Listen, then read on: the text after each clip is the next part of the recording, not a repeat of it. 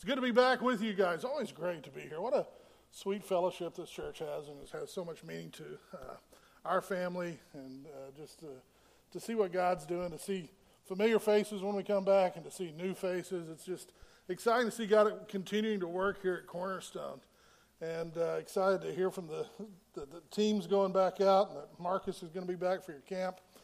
Make sure you go to the camp. You know, it's an awesome time just to get away and do that kind of stuff. It really is. I really encourage you to do that. I tried Googling a coupon once to something like that, and I about ruined my iPad trying to cut it out. I'm old school. A man gets on a bus. It's been a horrible day. I mean, it's just been a terrible day for this guy. He gets on the bus. He's been hunting for jobs all day. He's out of work. Just nobody's responding well. He's not dressed very well. He doesn't have the clothes because he's been out of work suitable for an interview, and he just in his worn out clothes, and he's down to his last $2. His wife's at home, his kids are at home. He's wondering how he's going to provide.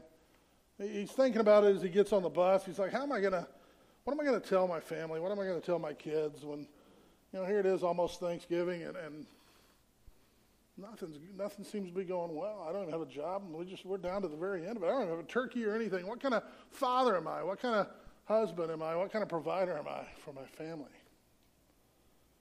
So as he gets on the bus, he finally comes to this open seat, and he thinks, oh, great, because it's right beside this guy who's dressed like really nice suit, and he's a professional guy. And in his lap, of all things, this guy has this big old turkey, and that's the very thing he can't bring home to his family. He thinks to himself as he sits down, he probably never had a hungry day in his life. As he sits there, he starts talking, the two of them, and he starts to feel bad because it turns out that this guy that was dressed all nice and everything was a nice fella, friendly enough, so much so that he felt even open enough to share with this guy about some of the struggles he'd been going through that day. And the professional guy seemed genuinely concerned about him, so much so that he turns to the guy and says, how much money do you have in your pocket? And he says, all I have is $2, and counts it out. He says, here. He takes this huge tom turkey and puts it in his lap and says, for $2, it's yours. He's embarrassed. He's like, sold, man. This is such a neat provision. Boy, was I wrong about that guy. I'm looking at him thinking, he's got everything going his way. He doesn't care about anybody else. His heart leaped. His feet barely touched the ground on the way home. He got home. The kids came running. The wife came beaming. He started to tell the story about the turkey, and they started cooking the bird, and it was just a special time of encouragement for the family. So they started to open the box with the turkey in it, and as they opened the box, every eye open, every eye watching, he begins to unwrap the turkey. And as his kids watched, and as the paper fell away, it revealed that there wasn't a turkey there at all, but it was a paper mache turkey that had been weighted to feel like the real thing. He'd been ripped off. Now he just feels like the ultimate bottom, right? I've lost now everything. Even my $2 is gone. His wife starts in about blowing their last $2. The kids start crying in disappointment. And the man thinks to himself, what kind of wicked guy does that to somebody else? What a dirty, rotten guy. I knew I shouldn't have trusted him. It's pretty bad to do that to somebody down on their luck, isn't it? Seems there's more to the story. This is a true story, by the way. There's a guy in Dallas, at Dallas Theological. His name's David Roper. It's one of his friends there in Texas. Let me tell you the story from the other guy's perspective now. There was a young lawyer who worked for a law firm in Dallas.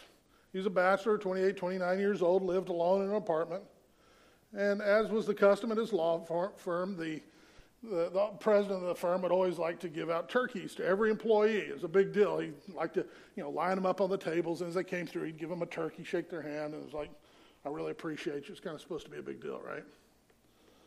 This guy didn't really look forward to it because he's 28, 29. He lives by himself. He doesn't know how to cook a turkey, doesn't want to cook a turkey, doesn't care about a turkey, too much leftovers, too much effort to do, all this kind of stuff, and used to kind of complain about it a little bit amongst his friends at the law firm. Well, some of his friends thought that it'd be funny to play a joke on him this time by taking his turkey and substitute it with a paper mache turkey and weight it so that it feels like a real turkey, so that until he gets home, he doesn't know that he didn't get a real turkey, and then it'd be just a big joke. He goes home on that for Thanksgiving holiday, not knowing that his friends had decided to play a trick on him. not knowing that they'd stole the turkey, that they replaced it with papier-mâché turkey and all that kind of stuff. He strikes up this conversation with this guy who's obviously down on his luck, and he thinks to himself, what a great opportunity to use this turkey for something valuable, right? But I don't want to embarrass the guy by just giving it to him. Maybe I'll just say, what do you got in your pocket? And he obviously wouldn't have much of anything, and the guy said he had $2. He gave it to him, and he got off the bus thinking the same thing. Man, how awesome is this? I was able to help this guy. I feel really good about everything that's going on. Until he shows up at work Monday, his friends reveal the joke, and now he feels absolutely terrible what he's done to this guy. In fact, so much so that he and his friends went around on that bus route looking for this guy again so that they could fix it and make it right. You see, what that story tells us is it brings about this idea of just how impossible it is to know the heart of somebody, to know their motives for doing something just from a brief encounter. No matter how obvious these things may seem, the guy who was down on his luck thought the young lawyer was a special type of evil, but he was trying to do the right thing, and he just was in the middle of a practical joke played on him by some friends. That wasn't the case. Today, what happens if you open your Bible to the book of James chapter 2, James takes us to an issue that's going to hit home with all of us to some extent. And the issue is this. It's about partiality. It's also referred to as respecting persons, or favoritism, or prejudice, or discrimination, or snobbery. It includes the idea, really, of judging somebody else based upon limited outward experience, okay? Judging others based on what we can see from a limited perspective in the outward appearance. Now, one thing I really love about the Word of God, and I love about being a Christian is, hey, let me ask you this. This is a little quiz here. How were you saved? Were you saved by works? Anybody?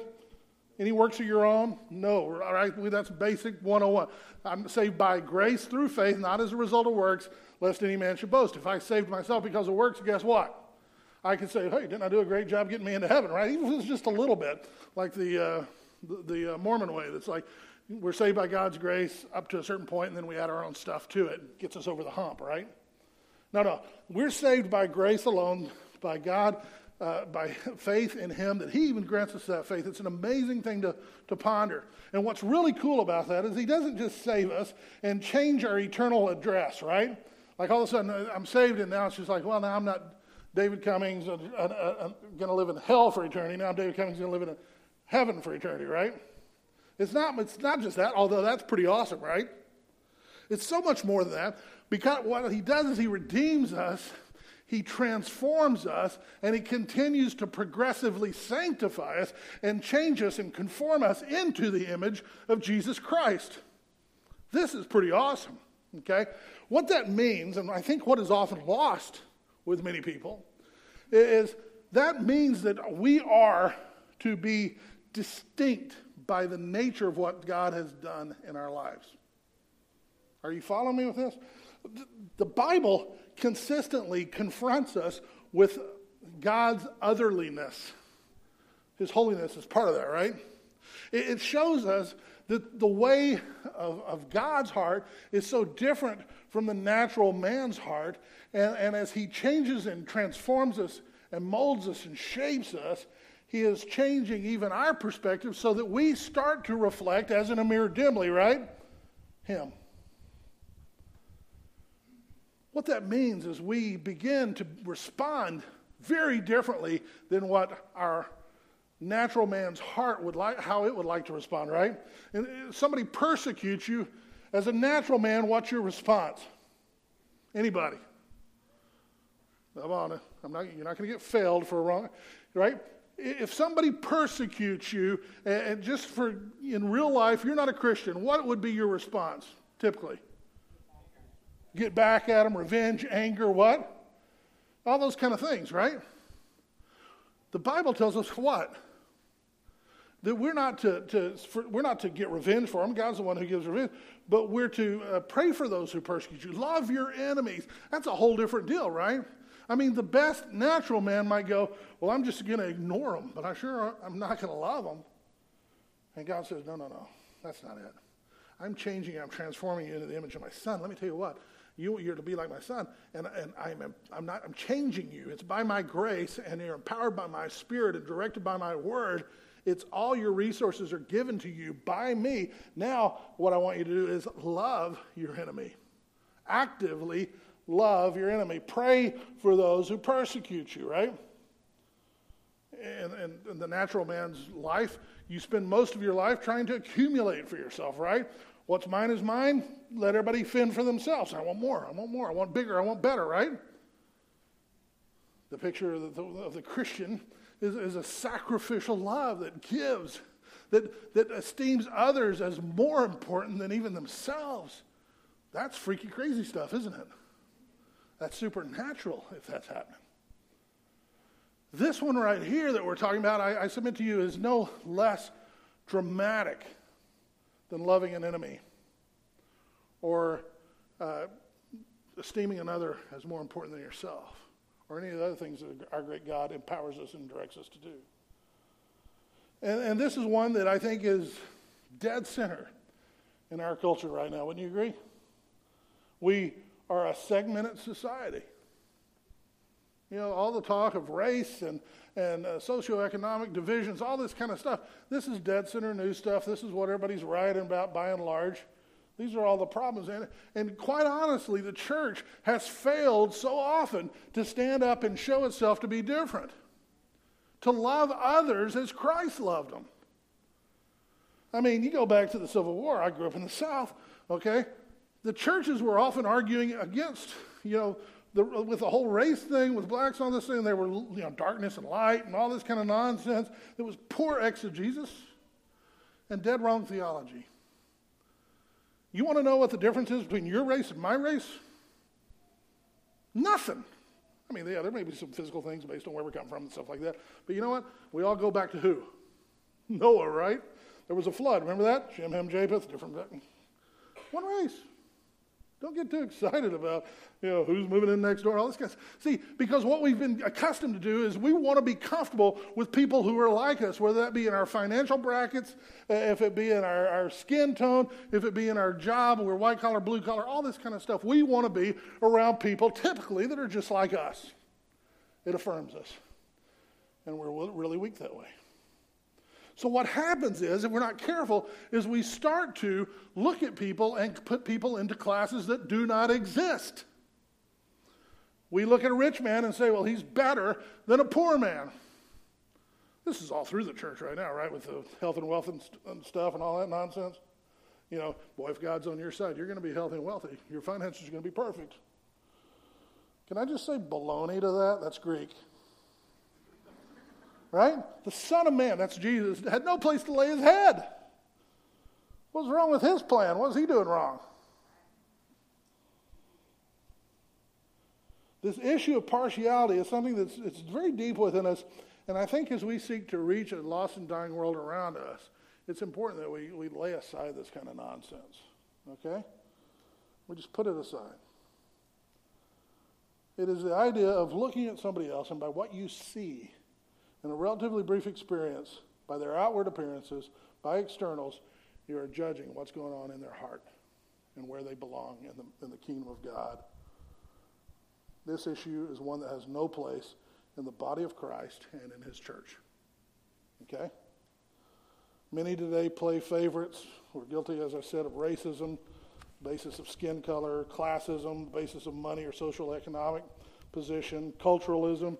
I mean, we will segment based on music styles and things like that, right? The church is split up all over on that kind of nonsense, isn't it? How silly is that? Backgrounds, education, all kinds of stuff. There's no place for this in the church, folks. The church, I had a friend of mine when I was in Houston, Texas many years ago. He called into the ministry as well, and he said, I think I've been called by God to go reach the top 2% of the income bracket in Mexico City. Well, good. Go reach the top 2%, but work on the other 98 too, right? I mean, the early church, I love the early church. Read Acts sometime. You got a rich guy in there. You got a poor guy in there. You got all different backgrounds, even different races, the Jews, the Gentiles, all this kind of stuff coming together. And it's like, yeah. It's not just like, oh, we're this, a Coke commercial. I'd like to teach the world to sing. It's not that. It's the idea that I care about eternal souls, right? I care about when Jesus Christ looks down and he sees you. He does not see an octogenarian. He does not see an Asian or a white person or a rich person or a poor person. He sees somebody who is, apart from him, an enemy who needs salvation and redemption. James, as James is prone to do in the book of James, does not mince words. I love that about James. It lays me open. It hurts, but I love it because he's so clear. He lays it out plain as day. And this is an important issue to the church today. It needs to stop manifesting itself within the fellowship of the body because it hurts the fellowship. It hurts our ability to reach lost folks. It even hurts our individual growth. And it's an issue that's common. So we're going to spend 2 weeks on this passage, this week and next, Lord willing, on the issue of this personal favoritism. James 2, are you there? Follow along as I read verses 1 through 13. I'm reading from the New American Standard. My brethren, do not hold your faith in our glorious Lord Jesus Christ with an attitude of personal favoritism. For if a man comes into your assembly with a gold ring and dressed in fine clothes, and there also comes in a poor man in dirty clothes, and you pay special attention to the one who is wearing the fine clothes and say, you sit here in a good place, and you say to the poor man, you stand over there or sit down by my footstool, have you not made distinctions among yourselves and become judges with evil motives? Listen, verse 5, my beloved brethren, did not God choose the poor of this world to be rich in faith and heirs of the kingdom which he promised to those who love him? But you have dishonored the poor man. Is it not the rich man who oppresses you and personally drags you to court? Do they not blaspheme the fair name by which you have been called? If, however, you are fulfilling the royal law according to the scripture, you shall love your neighbor as yourself, you're doing well. But, verse 9, if you show partiality, you are committing sin and are convicted by the law as transgressors. For whoever keeps the whole law and yet stumbles in one point has been guilty of it all. For he said, do not commit adultery. He also said, do not commit murder. But if you don't commit adultery, but do commit murder, you become a transgressor of the law. So speak and so act as those who are to be judged by the law of liberty. For judgment will be merciless to the one who has shown no mercy. Mercy triumphs over judgment. Now, James starts out by bringing up point number 1 on your outline, the sin of favoritism, okay? My brethren, do not hold your faith in our glorious Lord Jesus Christ with an attitude of personal favoritism. James makes it very clear that for believers, for Christians, there's no place for this idea of being a respecter of person, to play favorites, or to show partiality. So the question is real simple if you're doing this in a flow chart, right? Here's your flow chart question, okay? Are you a Christian? You see the little flow chart? Yes or no, right? Okay, have you answered it? You got it in here? Yes? Hopefully, and most you, if not, if it's no, come see me afterwards. I got a whole other sermon I can help you out with, okay? Yeah, if you answered yes to that question, then what James says here is there's no place as a believer in our glorious Lord Jesus Christ for this. Shouldn't do it. It's unacceptable. Does not fit.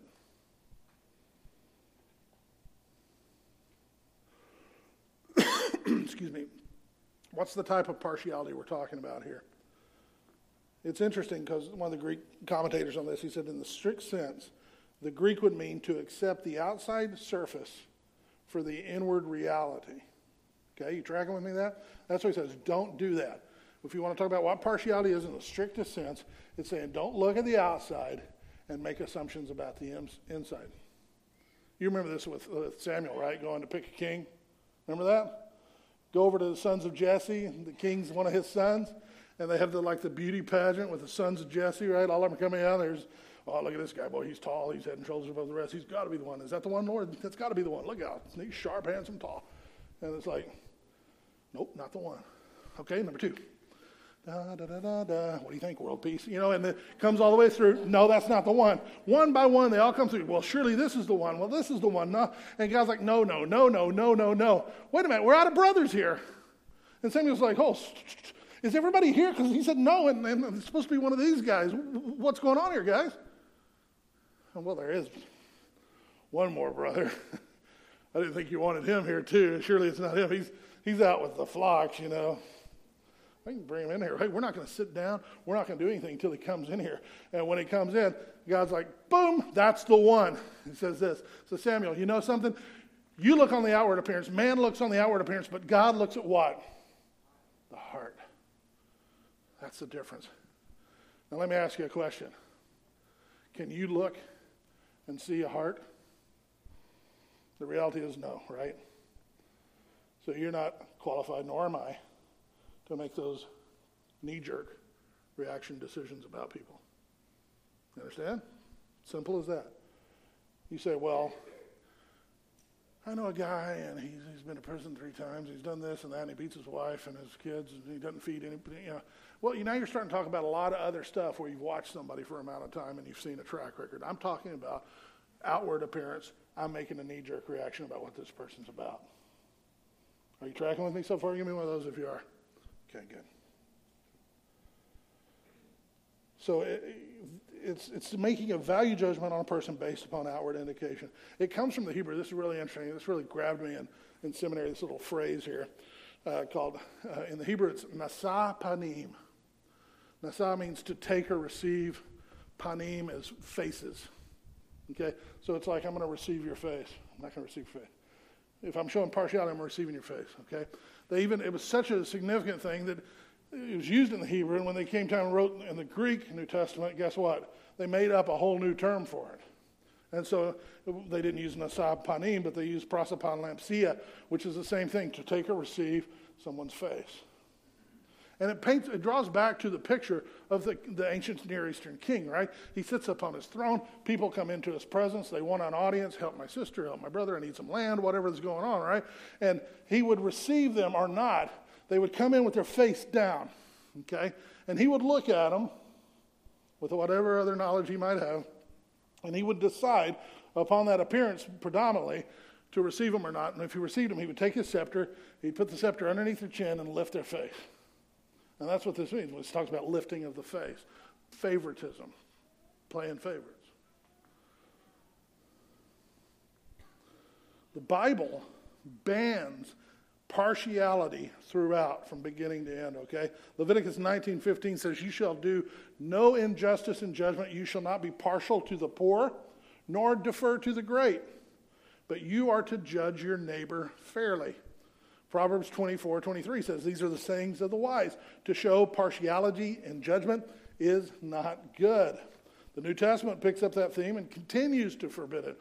One passage that sheds a lot of light on, I think, is in Acts chapter 10. Turn over there for just a second. Acts chapter 10. You can either turn over there or you can swipe over to it.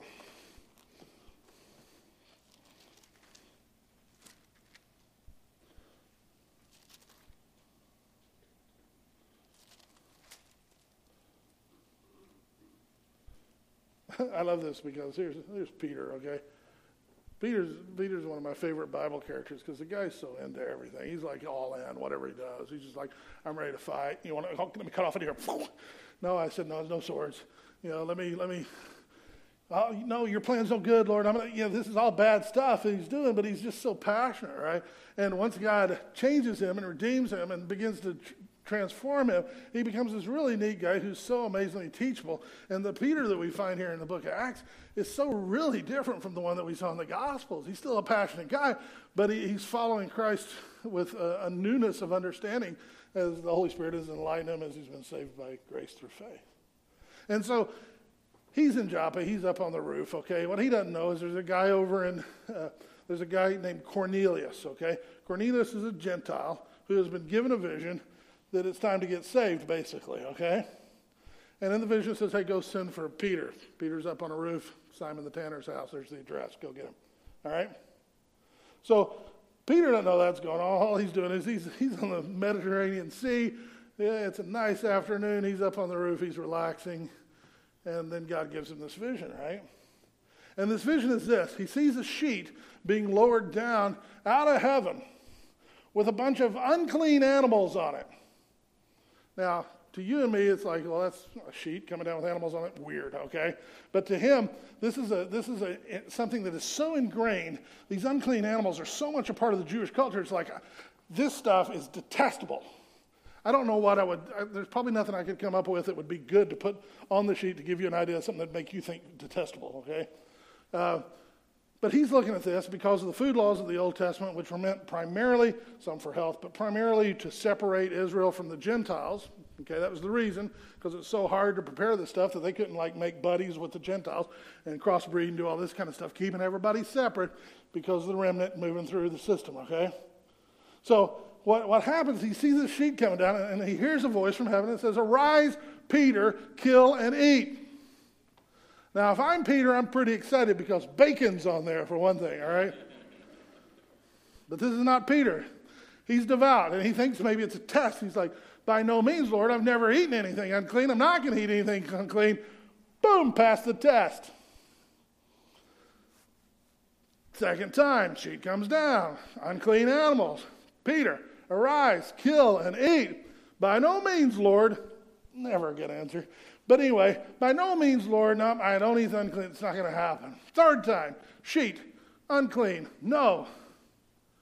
And then God gets his attention, right? He says, "Listen up, Peter.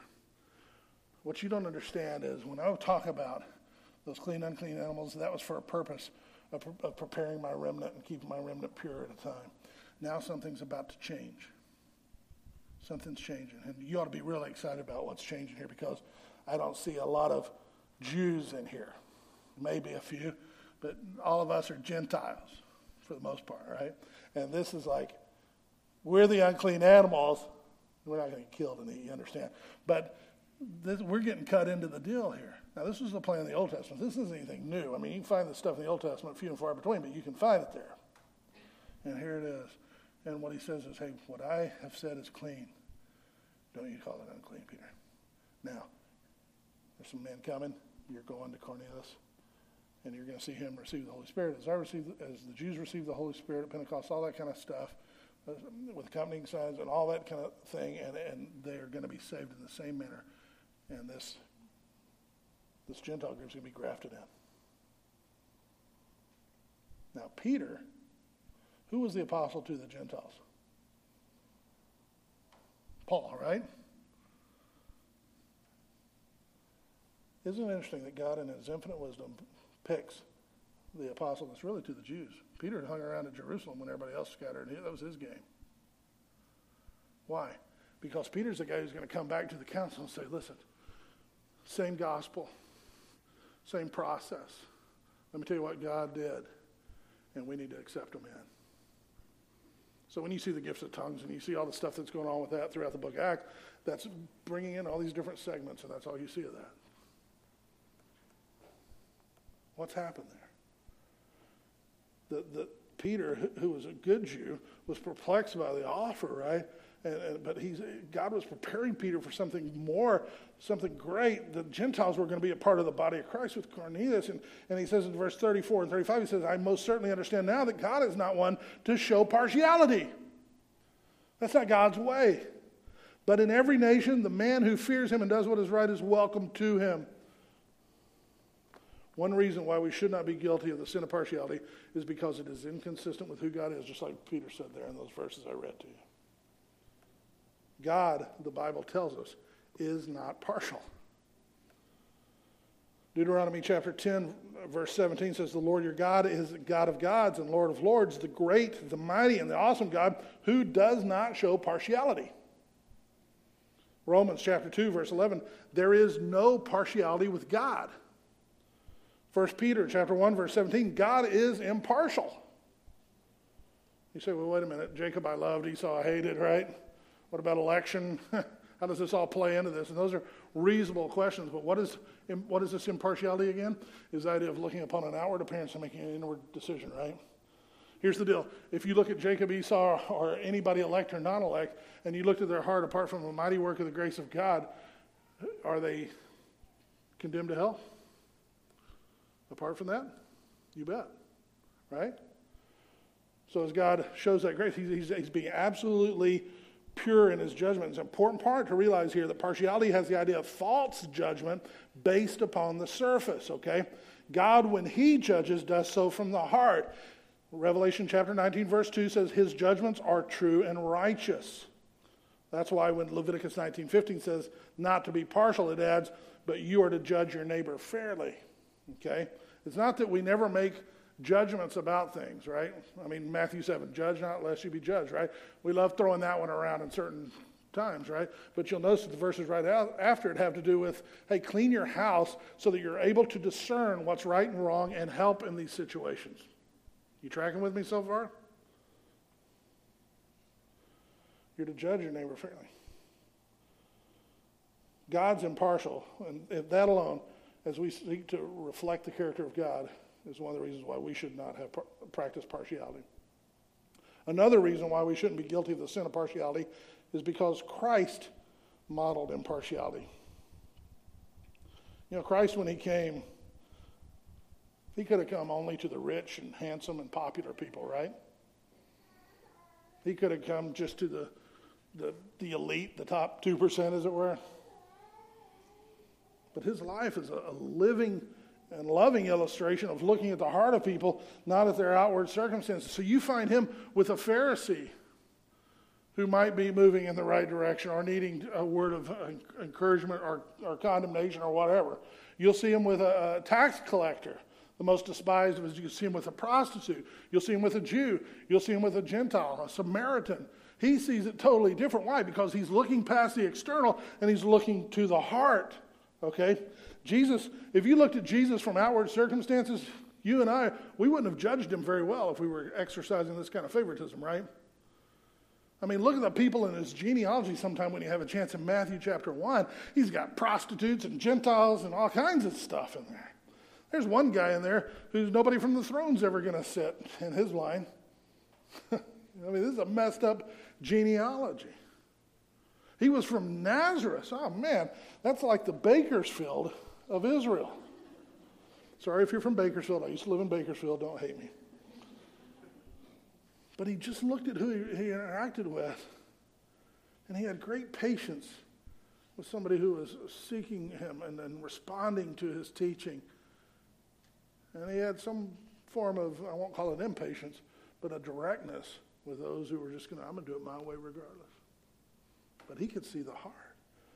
So Jews, Gentiles, Pharisees, sinners, centurion, rich man, poor man, lepers, tax gatherers, prostitutes, the whole gamut. And by the way, if you'd looked at Jesus, not only is he from Nazareth, not only does he have a crummy bloodline, according to the earthly genealogy, he was poor. I mean, one time he did a miracle to pay a tax. Remember that in Matthew 17? What we tend to do in our society, for whatever reason, is we tend to look at the wealthy and think maybe God likes the rich man better.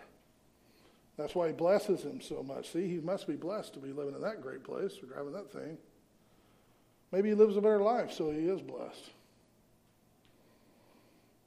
I've spent a lot of time with celebrities and stuff in their homes in Malibu and Beverly Hills and Bel Air and places like that over my years here. And I can tell you one thing is certain, none of that stuff makes it any better. They're struggling, they're hurting, they're messed up. And sometimes the pain is even enhanced because they don't have the false hope of riches. They've got it, and now they realize it's not worth anything. Whereas somebody else who's counting on that and doesn't have it may persevere a little bit longer for that false hope. And we look at the poor guy and we often think, well, he's lazy. That's why he's poor.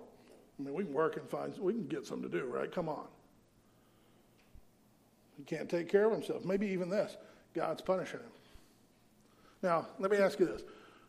Anything you have that's great, I mean, if you're financially blessed here, like an Abraham or somebody like that, is that a blessing from God?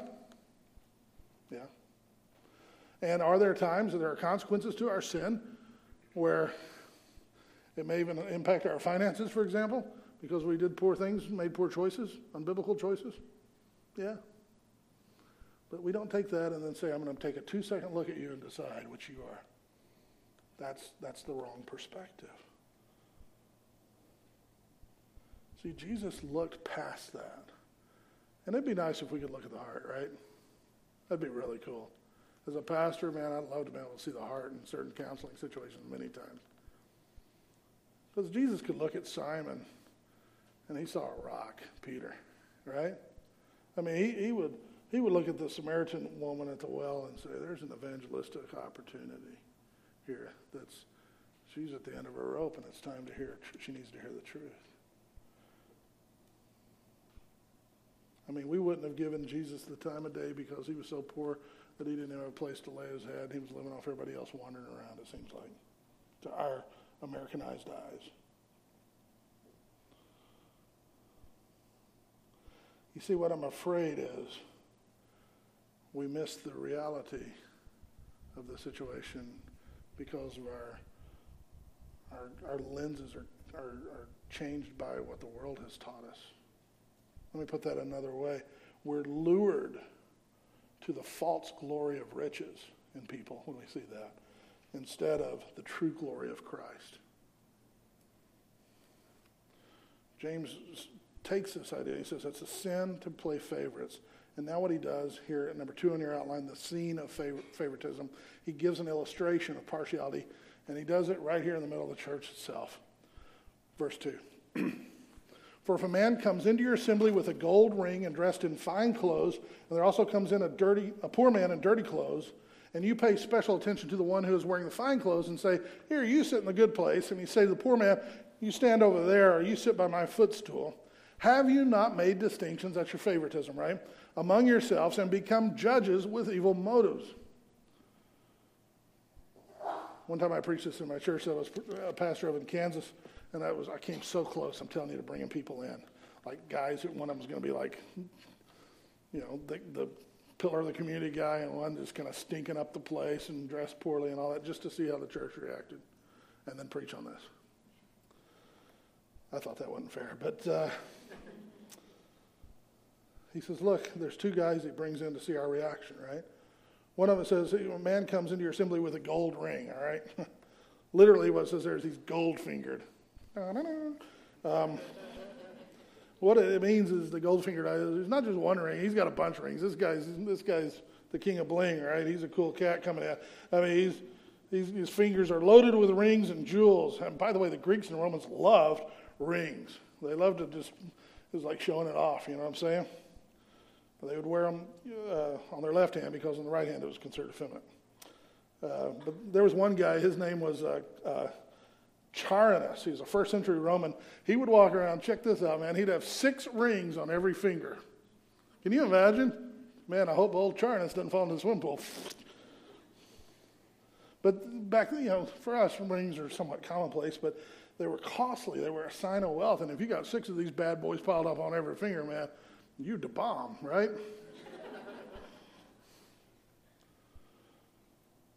It says he comes in with a gold ring. He comes in with fine clothes. Literally what it is, the shining, the bright clothes. The guy's just like, man, whoa, you just came in, right? It's like everybody's just like, whew. Then, in contrast to that, a poor man comes in dirty, literally filthy clothes. The heads turn, the fingers go, the noses. I don't think I'm going to sit over here, honey. Let's go sit in a different place this week. Because we don't want to be anywhere near this guy. Then the ushers get into the act, right? Here to the rich guy, they say, here, you sit in a good place. You know, a lot of people sat on the floor in the early church like that. They had some seats. They were good seats, facing Jerusalem. Places where you can be seen in the synagogue, which is the assembly being talked about here, right? To the poor, they said, no, you just stand over there. Sit. Sit by the footstool. In other words, I'm not going to give you a chair, and I even got a chair with a footstool, and I'm not going to give you the footstool either. Get on the floor beside my footstool. I wonder how you and I would react if some type of person, whatever you deem as undesirable, came into your midst here this morning as a church. I mean, maybe it's a biker kind of guy, or maybe it's a different race that you're uncomfortable with, or, somebody with, I know in my church in Kansas, I think the people who felt most uncomfortable in our church were families that had unruly kids. because a lot of these families were just really good and well-behaved and all this kind of stuff. And it's like, you got to help. Come alongside. These little pagans, you need help with them, right? Don't judge them. That's the way your kids would be too, apart from Christ working on the situation. It's the way they are anyway sometimes. Somebody mentally ill comes in, something like that. Some churches, you can't even, sit in my seat, right? Somebody sit in my seat this week. That's where I sit. In Bel Air Presbyterian Church, up on Mulholland Drive. Thanks, Kim. It's a church that Reagan went to, Ronald and Nancy, when he was governor. And they always sat in the same spot, 2/3 of the way back. And one Sunday, they arrived a little bit late, and 2 college students got there and sat in the seats. Danke. And they sat in the seats at Reagan's. The Reagans usually sat in. Usher saw that, and the usher was like, let's go do something about this. So they went down there and said, excuse me, sir, is this for somebody else? Could you move? No problem, we moved. Later, the Reagans arrived. They were ushered to the seat with the fanfare and all that kind of stuff. The pastor went and found those college students afterwards, and he said, as long as I'm pastor of this church, that will never happen to you again. That's the right response. You know what I'm saying? I mean, yeah, there are people who are important, and there are people who deserve a certain amount of respect or whatever for position or title or something like that, but never choosing them above someone else. You understand? Just based on that. James uses money as the issue here, though, because Christians tend to listen to prosperous people. I mean, we put the prosperous in leadership in churches about as fast as we can, usually. I mean, if they can run a bank, surely they can run a church, right? And we look down on people for a lot of other reasons. We got to be careful here because we do bring a corporate mentality to the church sometimes. If somebody's highly educated, it's like, welcome to the church elder board. If they like our type of music, well, they must be real spiritual because they like our music. We look at them based on their age and decide, well, they're traditional or they're contemporary depending on their age. Or sometimes we side with family members if it's that kind of church. It doesn't work that way, right? You understand this, right? The church is not a hierarchy of people with cool jobs and nice situations, all kind of tiered down to people who can't afford stuff and people who are struggling or mentally ill or something like that. What we're talking about here is we're talking about these are all souls that Christ came to save on the cross, right? These are people that God cared enough that he sent his only son, right? So that they could live and not die. And as a church body, I tell you what, when you look for a church, I think you've done that here. When you're looking for the guys on your elder board and things like that, you're not looking for what job they have and things like that. You're looking for spiritual men who fulfill the qualifications of an elder, who hunger and thirst after righteousness, who are examples. Not perfect men, but above reproach, right? Not just, maybe he'll have an influence or get us something. James says when you make value judgments based on something other than that spiritual reality, you have become people who make distinctions among themselves and are, what does he call them, judges with impure motives. If you got the KJV, it says judges of impure motives. That's not a good translation. Grammatically, it's better with impure motives. And that's the problem right there, is judging with evil motives. It's not that you don't make decisions and you exercise discernment, as I said earlier. It is this idea of I'm making decisions based upon my own hierarchy that comes from my personal background rather than biblical truth.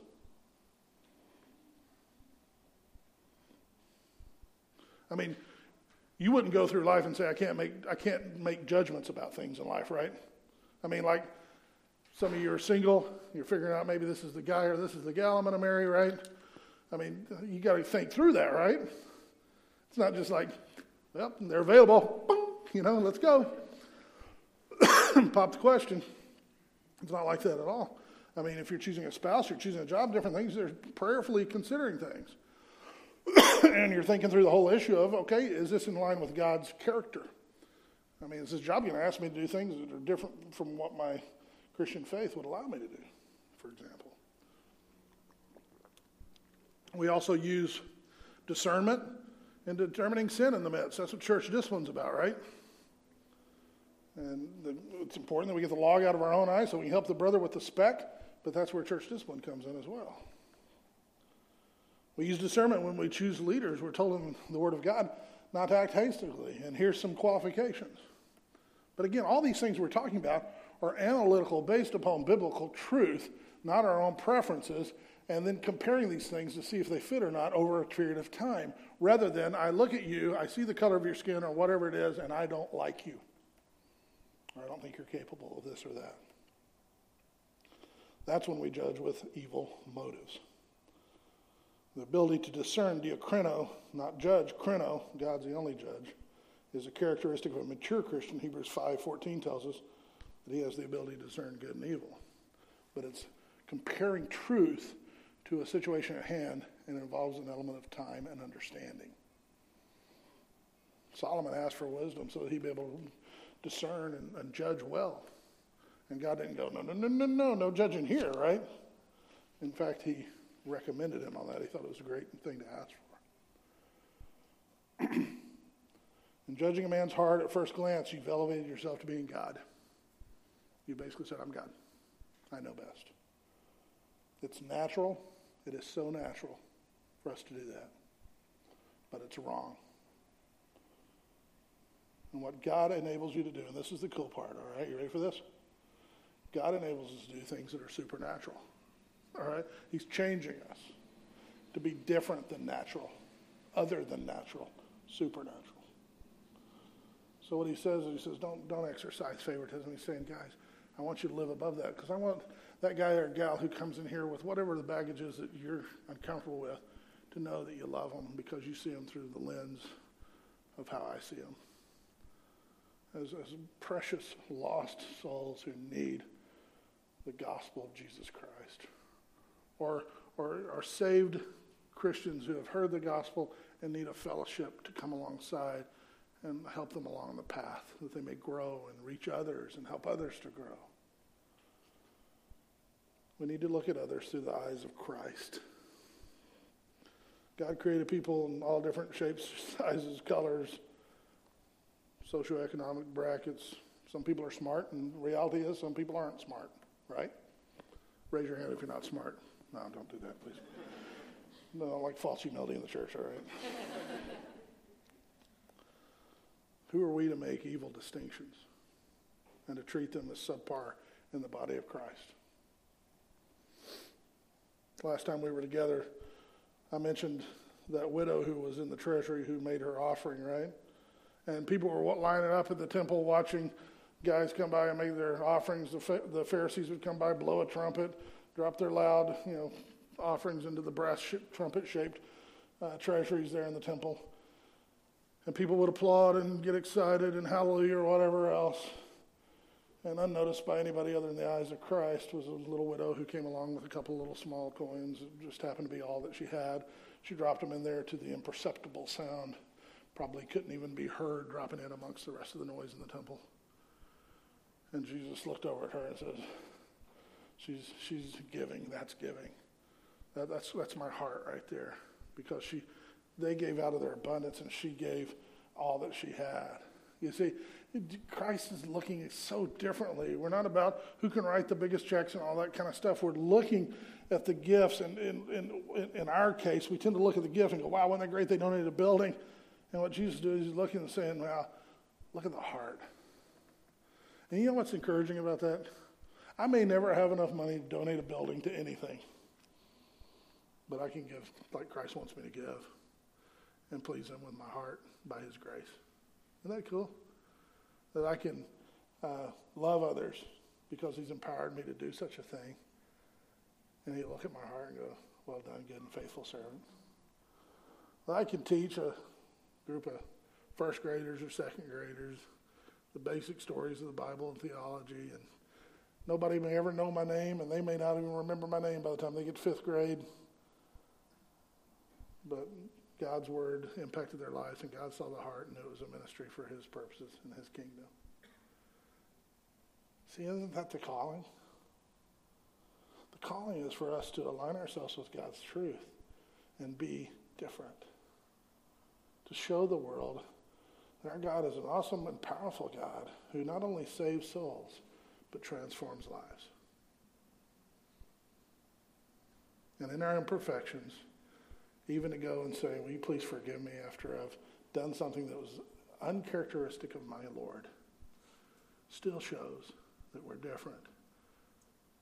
Because we can't comprehend not getting those things right with one another.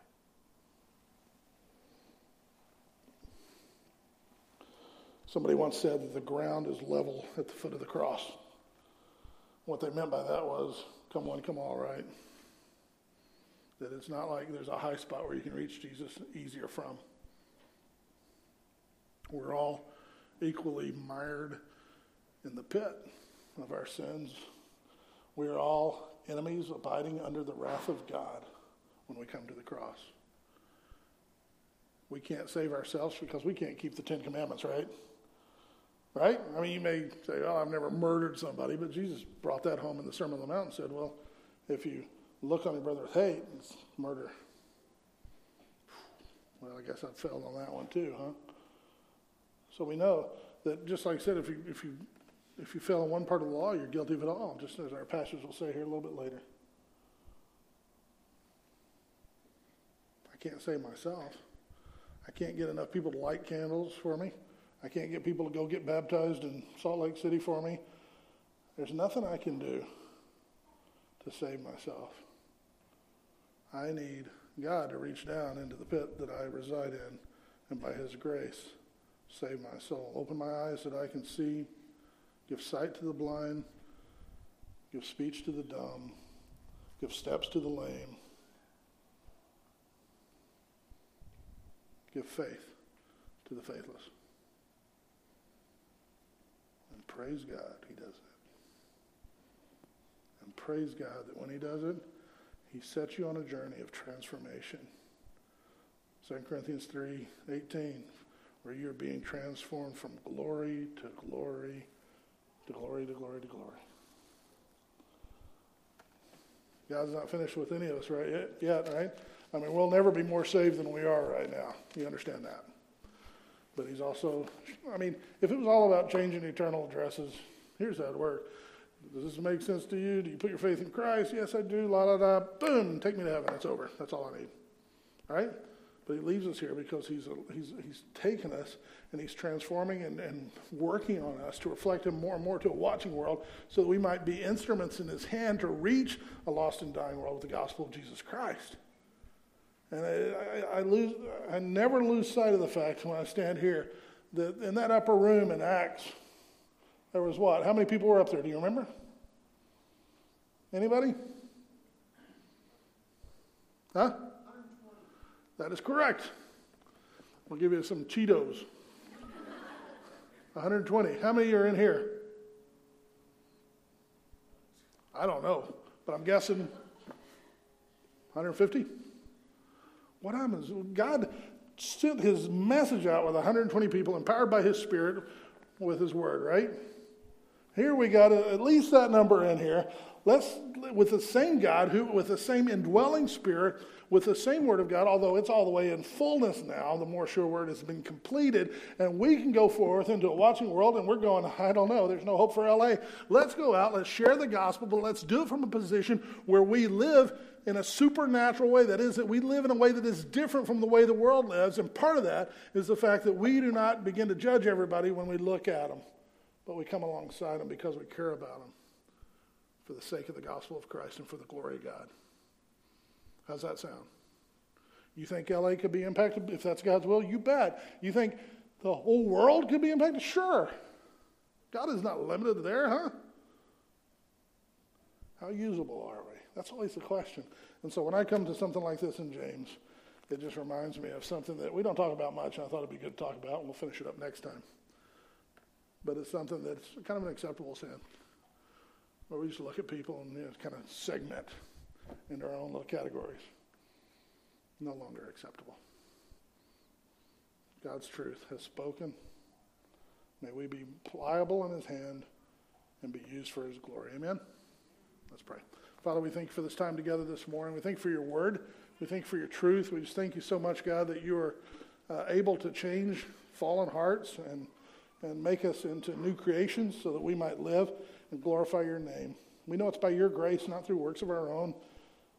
But Lord, we just rejoice that you are the kind of God who is able to save and willing to save and transform. Lord, may we be found useful in you and your potter's hands. In Christ's name, amen.